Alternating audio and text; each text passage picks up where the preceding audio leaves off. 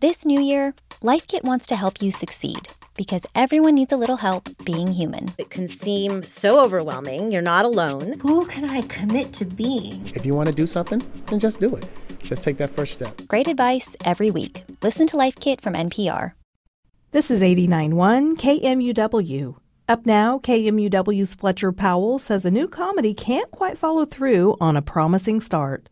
You may know the actor Jake Johnson from his role as Nick on the comedy series New Girl. He tends to play the same character in most everything he's in, a guy who seems at first glance like he's basically with it, but who reveals himself to be a kind of disordered, emotionally stunted weirdo. This isn't a criticism, by the way. There's nothing wrong with sticking with what you're good at, and Johnson does this very well. He stars as a similar character in Reliance, which he also wrote and directed, knowing his own strengths.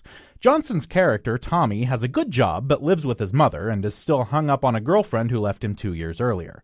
He's walking down the street when a limousine pulls up and the actor Andy Samberg rolls down the window and tells him to get in, at which point he's taken to a warehouse and offered the chance to win $1 million if he competes in a dark web game show that involves a bunch of people trying to murder him for 30 days. Naturally, Tommy accepts.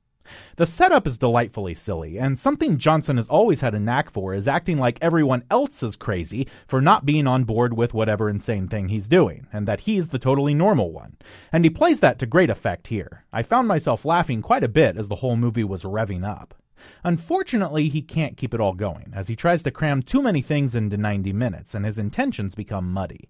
A romantic plot involving Anna Kendrick both takes up the entire middle of the film and also feels like an afterthought, and at some point what's happening with Tommy just starts to feel sad instead of funny.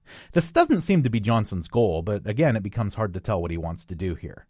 The film's early nonsense is so much fun that I wish Johnson could have recaptured it by the end, but instead the movie just kind of peters out, like air slowly leaking out of a ball. For KMUW, I'm Fletcher Powell. Self-Reliance is on Hulu tomorrow.